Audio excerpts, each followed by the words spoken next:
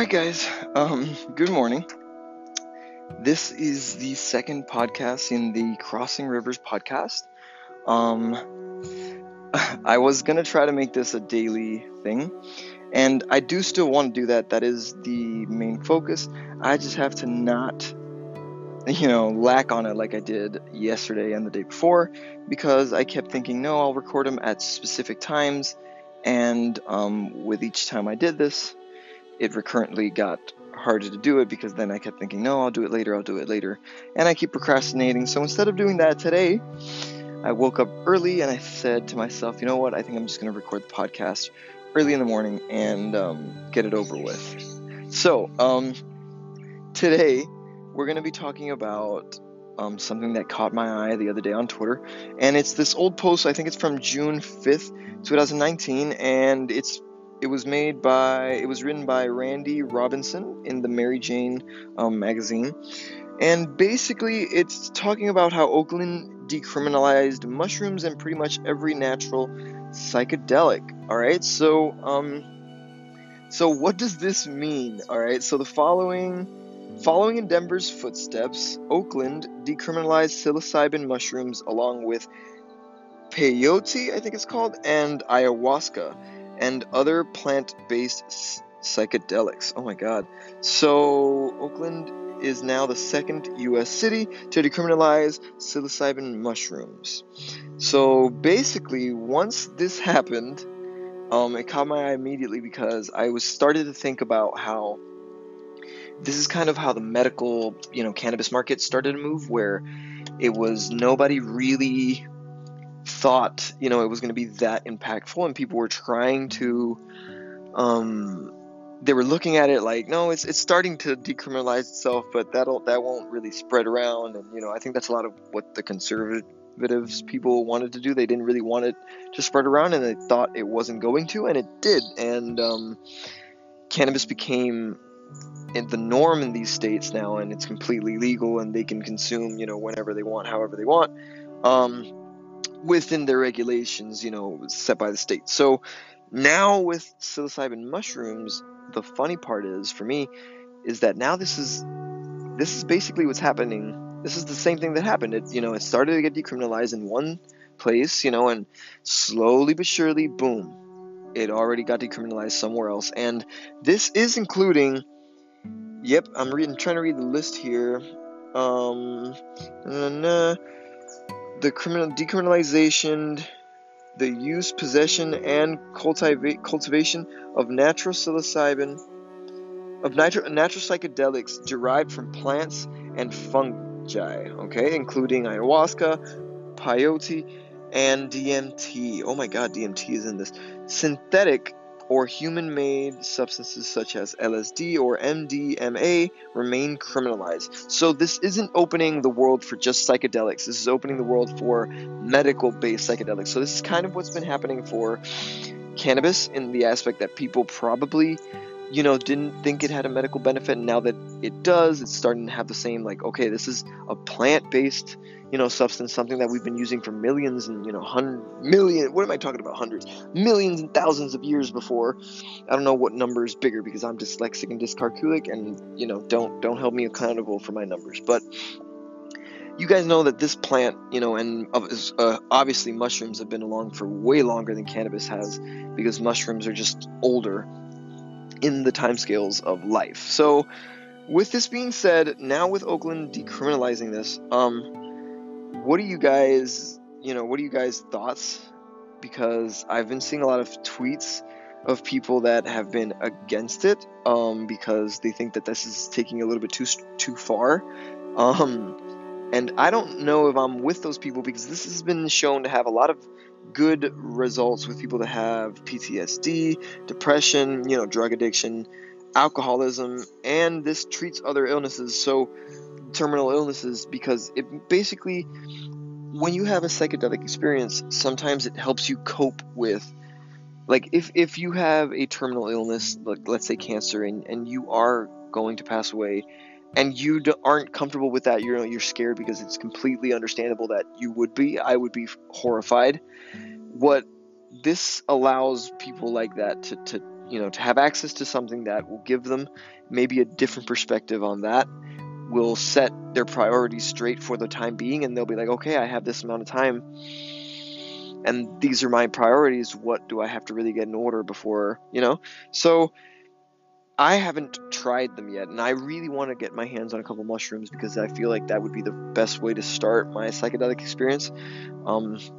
My brother has tried LSD, and I want to give you guys a little bit of an analysis on that, but I want him to be the one to do it because I think it should all be said by the person that actually, was involved in the trip. So I think I could just formulate some questions. If you guys want to leave me some on Twitter or on my Instagram, Crossing Rivers, you guys could do that. But if not, I'll look for some, and I'll try to find, I'll try to make the conversation interesting for you guys.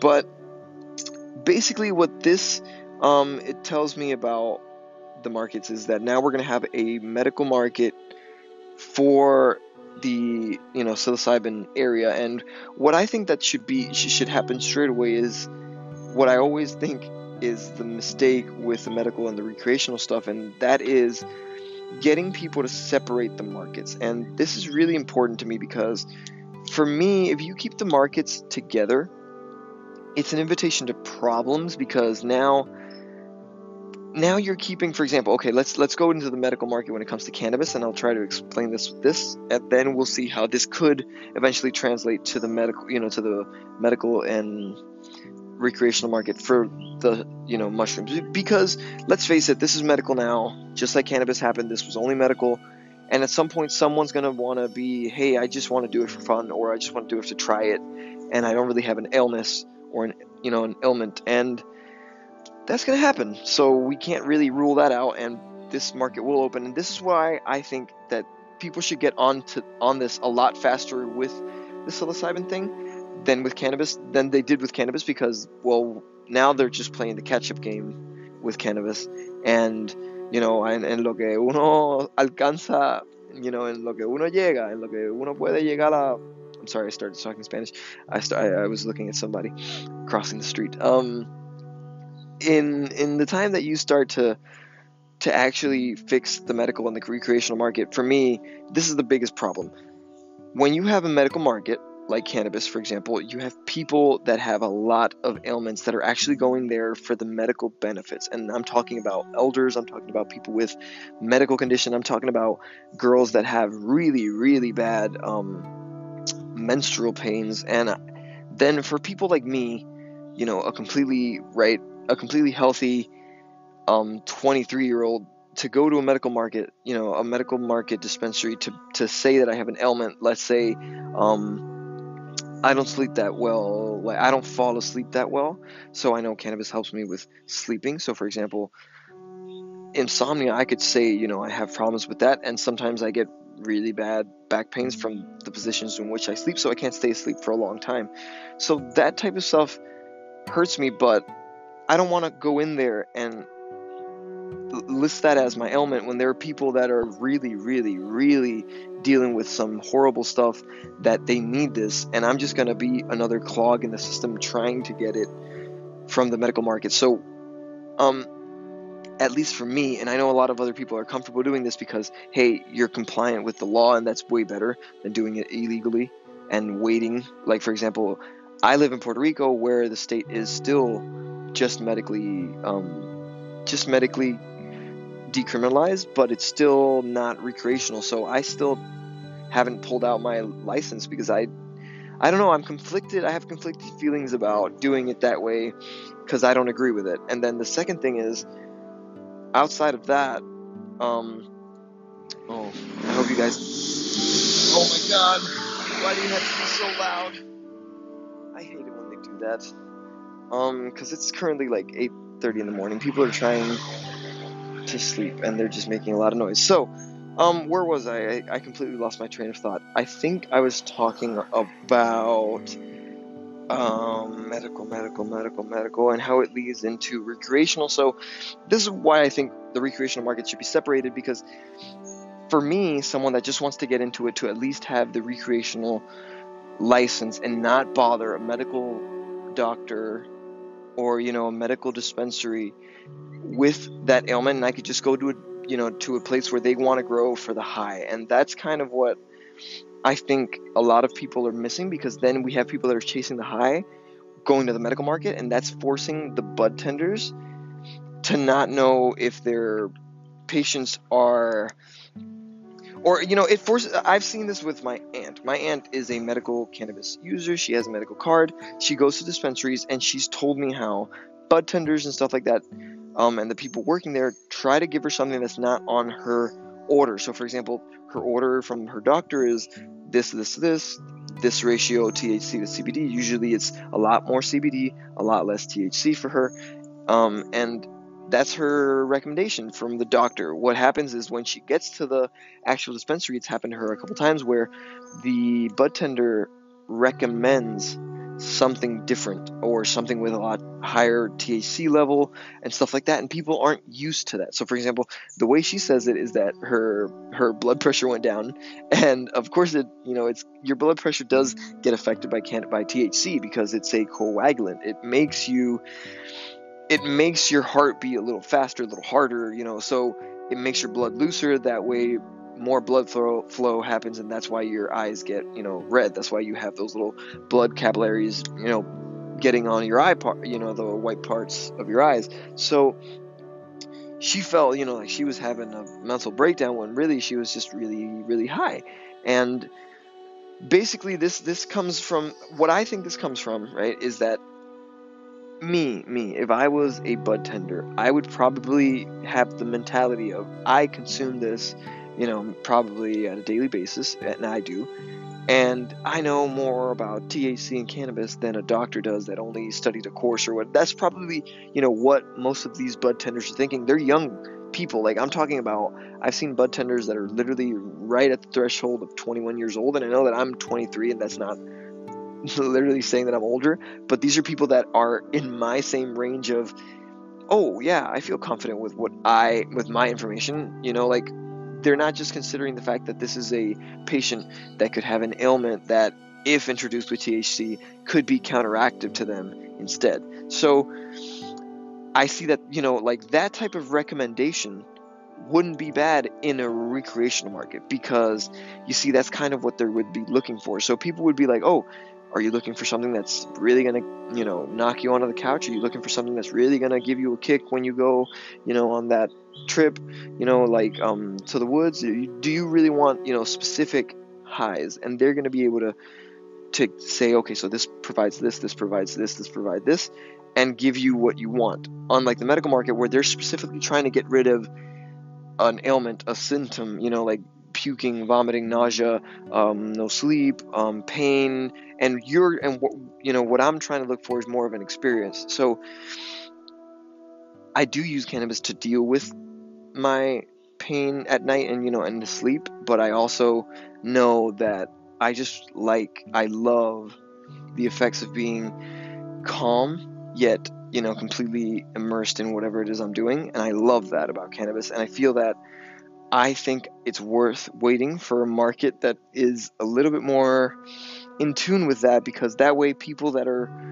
going for the medical go for medical, and people that are going for recreational go for recreational, and I don't think that there'll be a fight, So what I think about the actual psilocybin market is that if this happens a little bit faster, I think it could help a lot of people, because then there wouldn't be a lot of people going in trying to claim that they have either PTSD or they have insomnia, or like all the other ailments that I listed earlier, because people will do that. People will now claim that they have that to get access to psilocybin mushrooms, and that's why I think that people really got to get on board on regulating it in a recreational system as well, because that way they will open the market for other people, and they will also keep it safe for other people. So that way, remember, regulation for me, I think, is really important, because that way, once you're buying, once you're going to some place to actually list yourself, and you feel safe knowing that the product you're getting is safe, because it's not, from an illegal substance, just like we were talking, just like, I made a video for the WeTube that I haven't posted yet about the cartridge thing that's been happening with the fake cartridges and everything, and what to really look out for, that it's not just the cannabis cartridges themselves, it's the cutting agents that they're using to fill them out. And I had a conversation with my brother about this, because people they're still consuming them because they're just cheaper to make, and the recreational market is really getting affected by it, because exactly, they're going back to the black market to get these cartridges because they're a lot cheaper, but then they're also, the reason that they're cheaper is because they're getting diluted by cutting agents, and that's really what's getting people screwed on the actual cartridges. And then outside of that, I'm not even going to get started on juuling, because I think that juuling was kind of the first thing that no one really thought was bad, because they thought, hey, this is not creating any smoke out of anything, this isn't burning any other thing, and this is just fruity flavors. And people just, me included, because I was one of the people that wasn't the fat at the beginning, I was like, I like this, I can smoke, but it's not really, I can even try it without nicotine. And then now you're just introducing flavors into your lungs which have no reason of being there, these e-liquids that have, like I say, no rhyme or reason at all. So with that being said, 11, come on, vente, come on, mama. She's barking at a cat, and I don't know if it's a good idea. But anyways, I think that that's a good cue for me to end the podcast here. If you guys want to hear a little bit more, I think I might do a second podcast later in the day, since I didn't do the other two that I was supposed to do these extra 2 days before. So, second podcast, I don't know what I'm going to be talking about. I don't know what the topic is going to be, but if I'm able to talk about something, maybe I'll talk about the cartridges thing again, or I'll continue talking about something completely different. But if you guys have liked the conversation that has been happening here in the Crossing Rivers podcast, please follow, subscribe, however it is this works, because I'm really new to the podcasting thing. And if you guys want to follow me on the WeedTube, it's Crossing Rivers as well, Cruzando Rios, and Instagram and Twitter. So you can follow me wherever. I also did a TikTok account, which is actually pretty fun. I didn't think it was going to be this fun, and it's pretty cool. So if you guys want to find me somewhere else and see me, well, then that's where I'll be.